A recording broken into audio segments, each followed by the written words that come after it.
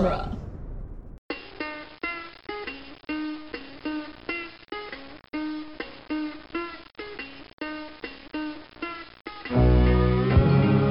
Welcome to the Jay and Silent Bob Minute. We're covering the movie Chasing Amy, 1 minute at a time. Today we're covering minute 7, quite possibly the greatest don't say it minute ever. I'm Jeff Ferry. And I'm Chris Derkach. And I'm Samantha Allen. Well, welcome aboard. You have joined us during a very interesting minute. Minute 97 starts with dick jokes and ends with we all gotta have sex together. So, a lot to unpack this minute.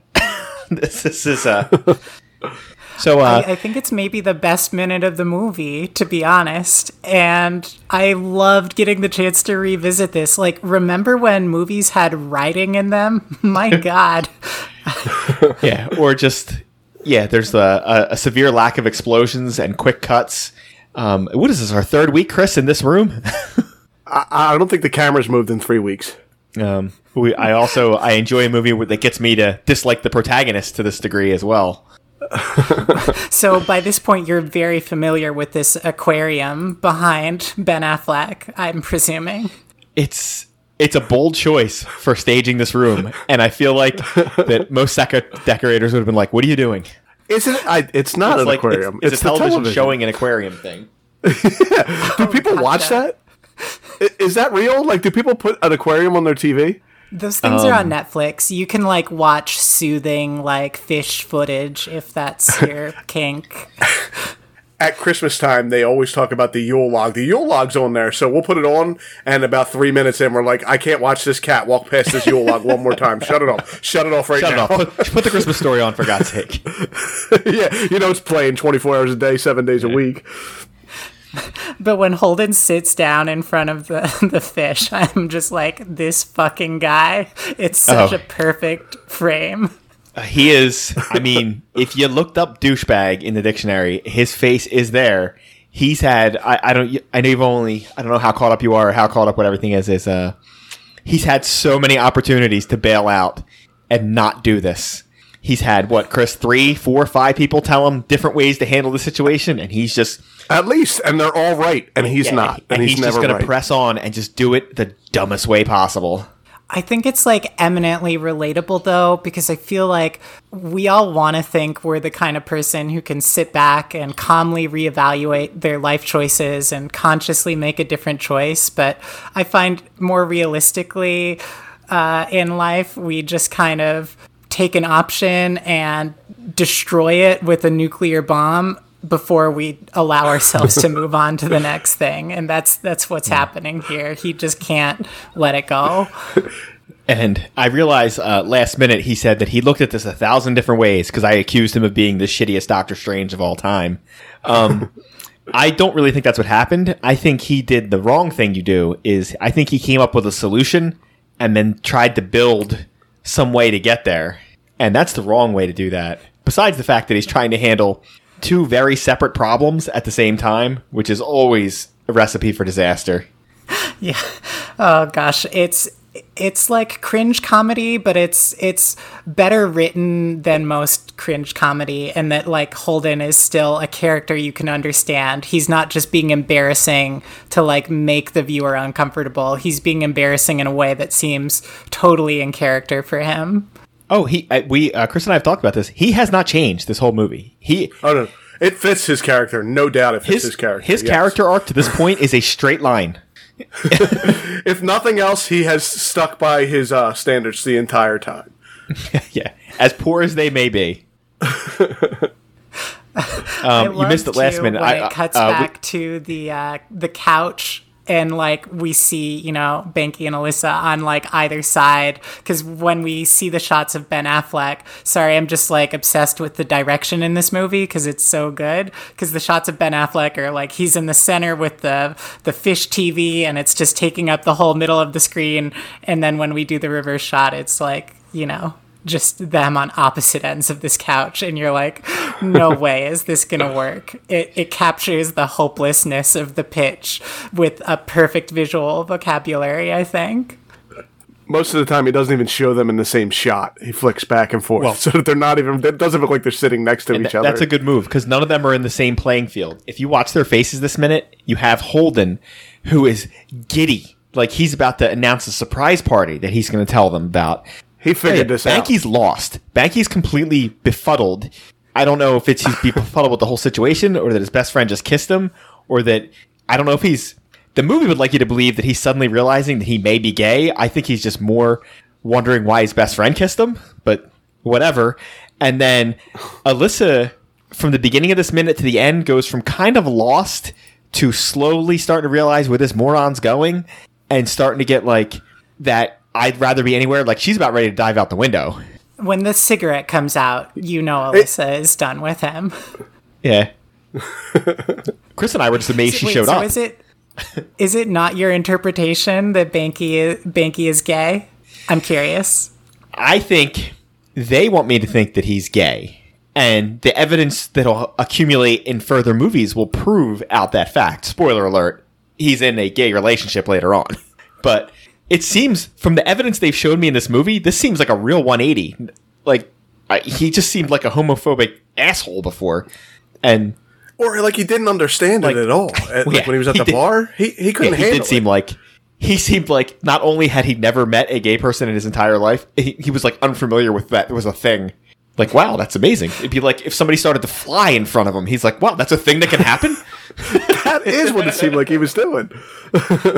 That's something I really appreciate about this movie that I wanted to like bring up when you asked me on is like, I feel like in a lot of, content with LGBTQ characters today, and I'm part of the community myself, you have characters who are either like totally completely good and like fully on board and they're great on all queer issues, or they're like terrible, like regressive bigots.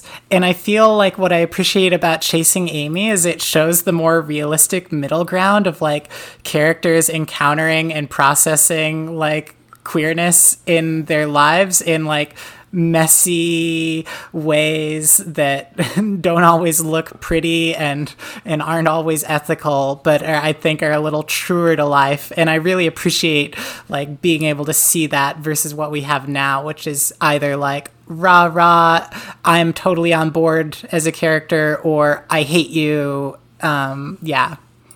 Yeah, there is a lot of that. It's everybody in a movie now is either Hitler or Gandhi. They can only be one or the other. Right.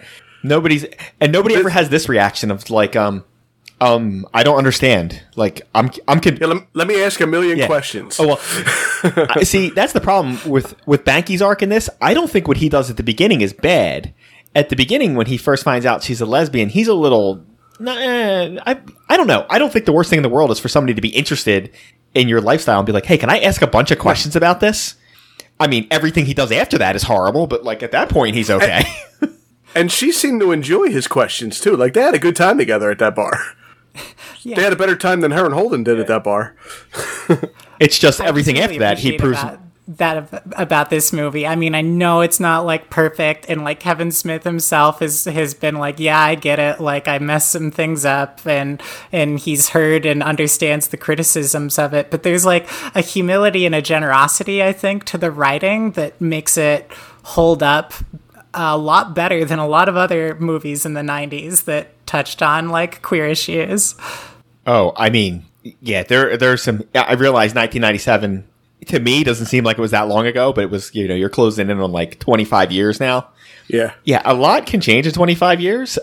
Go back and watch shows, TV, other stuff from around that time. Most of it is not Revenge of the Nerds. Listen, Revenge of the Nerds was the 80s. That's a whole other thing. Don't get me started on the rape by deception in Revenge of the Nerds, okay? I just bring that up anytime you say go back and watch this, because that one is the worst. And I can watch a movie and be like, all right, I can divorce it from reality and understand or whatever. I can also understand that I can probably count on one hand how many male, heterosexual, white directors have ever made a movie that even glanced on this topic. Right. Yeah, I mean, I feel like people come at the movie and for reasons I understand, and they like critique it for being about like Holden self-actualizing, realizing something about himself by getting into this relationship with a lesbian. Past recent reinterpretations have kind of made the case that Alyssa's bisexual. There's all sorts of ways you can claim or like look at her, and like the critique is fair. Like it is about Ben Affleck's character realizing something about himself through this relationship, but it's at least an interesting process to watch. I mean, for me, especially, like, you know, being a queer woman, like, you sometimes have these experiences where people see you out living your life in a subculture they don't understand, and it sort of like unlocks something for them. Like, they realize ways in which they've been inhibited, or they haven't fully, like, come into their own authentic self. And sometimes you're like, hey, like, I'm not this little puzzle box that you need to solve for your life. Like, I'm the protagonist in my own story. But from my perspective, I do have a kind of morbid curiosity about like what it's like to see a queer person in the world and find them charming, and then like figure something out about yourself through that, as selfish as it might be. Yeah, I think the person who has the most advanced, I guess, thoughts in this movie is Hooper, because not only is he the only one living his best life, he's also the one who brings up the fact that you cannot put everyone into a box of like, just because I'm gay doesn't mean we're all together and we all block think the same way, which is basically what he says earlier on. It's like, no, everybody's an individual. You can be gay, lesbian, straight, and still have shitty views and still be an asshole. I mean, Holden he's proving that you can have an awful goatee and be an asshole. Again, the reason why Hooper's one of the best characters in the whole movie. Most likely the best character. Hooper is the best character in this movie. That's not even a question. Yeah. How many minutes have you spent talking about Holden's goatee? Have you... Jeff, it really bothers Jeff. He's been bringing that up a lot lately. It's just... I mean, if you don't need to show me anything else. Like, pretend it's not Ben Affleck. If you just showed that facial hair, you're like, what is it, 1995, 6, 7, 8? Like, it's definitely in there somewhere. Or it's a man living at a time. And every once in a while, I will admit, it's cool. I think it's just supposed to read as it's like wearing flannel at that time. It's just like, yeah, this is how people. And I think they were just trying to make him look different than he did in Mallrats, because Mallrats, he's clean shaven, and he looks 10 years older in this movie, and it's only 2 years later. Wait, that's the same guy from Mallrats? Yeah. Shut up. I need a new podcast co-host. This is real. Guests are really just interviews to replace me. That's what he's doing, to be honest with you. So far, everyone that I've had on is replacing you. Thankfully, it's not the same tension going on the couch here. Yeah, no, we don't want that tension. Yeah, he is like your idiot friend. This is Holden, who's going to lay out what you're going to do that night, and by the time they're on the second sentence, you're like, I'm not doing anything this moron's saying. I'll put it in terms of like what like 22-year-old like dude bros. Like, all right, here's the first thing we're going to do. We're going to go out. We're going to go to a strip club, and then we're going to go to this after party, and then we're all going to go buy drugs from this guy. And you're like, I'm out at the beginning. All right, like I'm not. First of all, I'm not leaving my house at all. And I don't want anything to do with anything you're saying. But this guy's just going to plow on all the way to the end. He's going to tell you his whole night's all set up. And you're like, well, yeah, you have fun with that. Oh, yeah. He's so pleased. Well, he also says he did. He thinks he's solved it. It feels like he's just figured out how to do long division or something, and is like, I've got it. Like, I've got the answer. And it's so bad. I want to know how many relationships have ever been saved by a Hail Mary threesome. Right. Well, that's what I was just going to ask. What do you think his plans for the future was after this? Were they going to all just live together? Were they going to be a throuple? That's the scary part was this wasn't like throwing it out there like, hey, we should all try to get into a relationship together. It was like, let's all have sex. Right. Well, let's start the relationship by all having sex together. That makes a lot of sense, too. That's how most good relationships start. There's going to be one cathartic moment that is like going to solve it, and then he can go on being in a relationship with Alyssa. But where does that leave Banky, having had this like huge realization, kissed and fucked his best friend, and then all just left by the wayside? I don't know. Oh, I think it's going to get a little weird. Yeah, I think it's going to get weird. And to add to that, like, it's kind of blown over in this. Like, we're supposed to be talking about Banky's awakeness to, like, his homosexuality. What about Holden? Like, he's there, too. Like, until this point, we've never been led to believe that he wanted to be in a relationship with a man in any sort of way. But well, whether he does or doesn't, he's willing to try it. Like, listen, I commend him for willing to just, like, I'm up for anything. But, like, this is a really weird way to do it. I feel like if they even tried to the extent of, like, going to a bed and taking their clothes off, it still wouldn't happen. Like, the second it got real, but again, all of them would just leave. I think this is a tough task if all three of you like each other. You have two of your participants actively hate each other, and you're still going for this. Right. Did he think she was going to be okay with this with Banky? She doesn't even imagine like trying to talk your significant other into a threesome. I understand that's a dead stop right there for like 90% of the people listening. But imagine the person you're trying to bring in is somebody they fucking hate. Like, hey, you know that guy, Joe down the street who you despise? Can he be our third? Not somebody we mutually like, someone you dislike. Right. It feels like, in Arrested Development when Tobias and Lindsay are thinking about opening up their marriage, and Tobias is like, well, it's never worked for any of the couples I've advised to do it, but it just might work for us. Similar harebrained logic going on here. And it'd be one thing if Holden knew this was a Hail Mary, like I've been calling it. Like, all right, these relationships are basically over. I'm going to take the 1 in a million shot. But he doesn't think he's doing that. He thinks this is like, well, I've done all the research. I've run it through the supercomputer, and this is what I've come up with. Yeah. And it doesn't make a lot of sense. Yeah, your friends are not variables that you can plug into an equation. And I think that's one of the great lessons of this movie is like people are weird and complicated and have feelings, and you can't just like move them around to suit your whims. And just to let you know what kind of person he is, he's so busy trying to ram this into existence, he's not noticing Alyssa shaking her head going, don't say it, don't say it. Oh, at the end of this minute, it looks like Banky and Alyssa are on the same page because they both drop their head into their hands. If you're talking about something and your wife or girlfriend is shaking their head saying, don't say it, and looks on the verge of tears, you might need to re-examine what you're talking about. Yeah, it might be a bad idea. He has to say it though. You know what I mean? It feels like he has to go there or else he's never going to let it die. It's like he's got to run the ship into the ground. And does he think that's what Alyssa likes? Is that why? Like, is this in his head? Like, oh, she likes threesome, so let me get her a threesome. And let me find out what it's like, and so I can be like her? That is what he thinks. He thinks because she had a threesome when she was in high school, which, Christ, was 10 years ago. Right. Could you imagine being, 28, 29 years old? Bisexual reading. Sorry, Jeff. But yeah, it's like the stereotype people have about bi women is like, oh, bi women are just like promiscuous and down for anything. So like he finds out that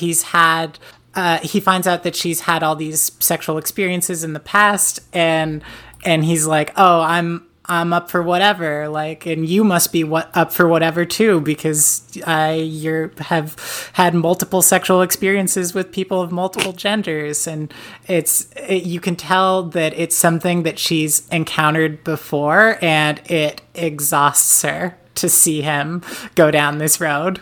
Well, as I've said earlier, I am under the impression that most men are basically, it's lizard brain most of the time.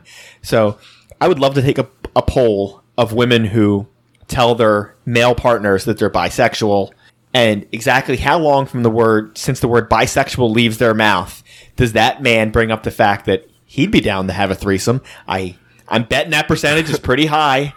We had Tierney on last week. She said it was the next sentence.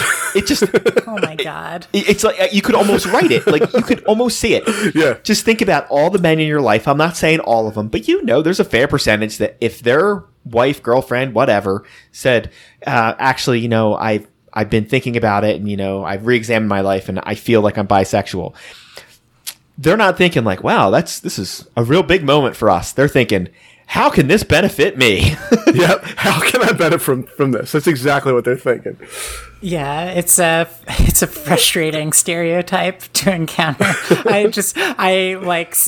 I'm so hyper tuned into her face in these minutes, just like from realizing what he's going to say to lighting the cigarette. It's a great performance, actually. I think it's some of her finest work in the movie. She absolutely does make you feel like she's disgusted and doesn't want to be here. This minute is like a 1 minute movie because you get the beginning when he starts going into his thing, and then we get down to the end, and he finally says, we got to have sex with each other. And it cuts to their reactions, and they have great reactions, but they're slightly different. Banky's head comes up, and he's shocked. I don't think he quite knew this is where this was going. Like, this seems to be new information for him, where Alyssa's head drops because she knew this is where he was going. And despite her best efforts, he still drove off this cliff. She couldn't stop it. She couldn't hit the brakes. So do you think Banky anything that happens from this point, in love with Holden, as Holden believes? I don't think so. I think he's lost. I think that's what the problem is. I think maybe he's always had feelings that I think Hooper may have, the way that this movie's setting it up, I think Hooper was right. He said that boy loves you in a way he's not able to deal with. I don't know that he kind of loves Holden. Maybe he does like men, and that's why he's so homophobic. He may fall into that. That's a stereotype you see, but it's a stereotype for a reason because it does happen. But I think he's lost. Like, the problem is they're all at different stages. He's at step one of whatever his sexuality is going to be at this point. He's completely on day one. Holden's friggin' lost completely. Alyssa's further along than both of them. She's too far along to be involved with this bullshit. I also feel like he wanted to have sex with Alyssa from the beginning anyway, so he was jumping in because she was involved too.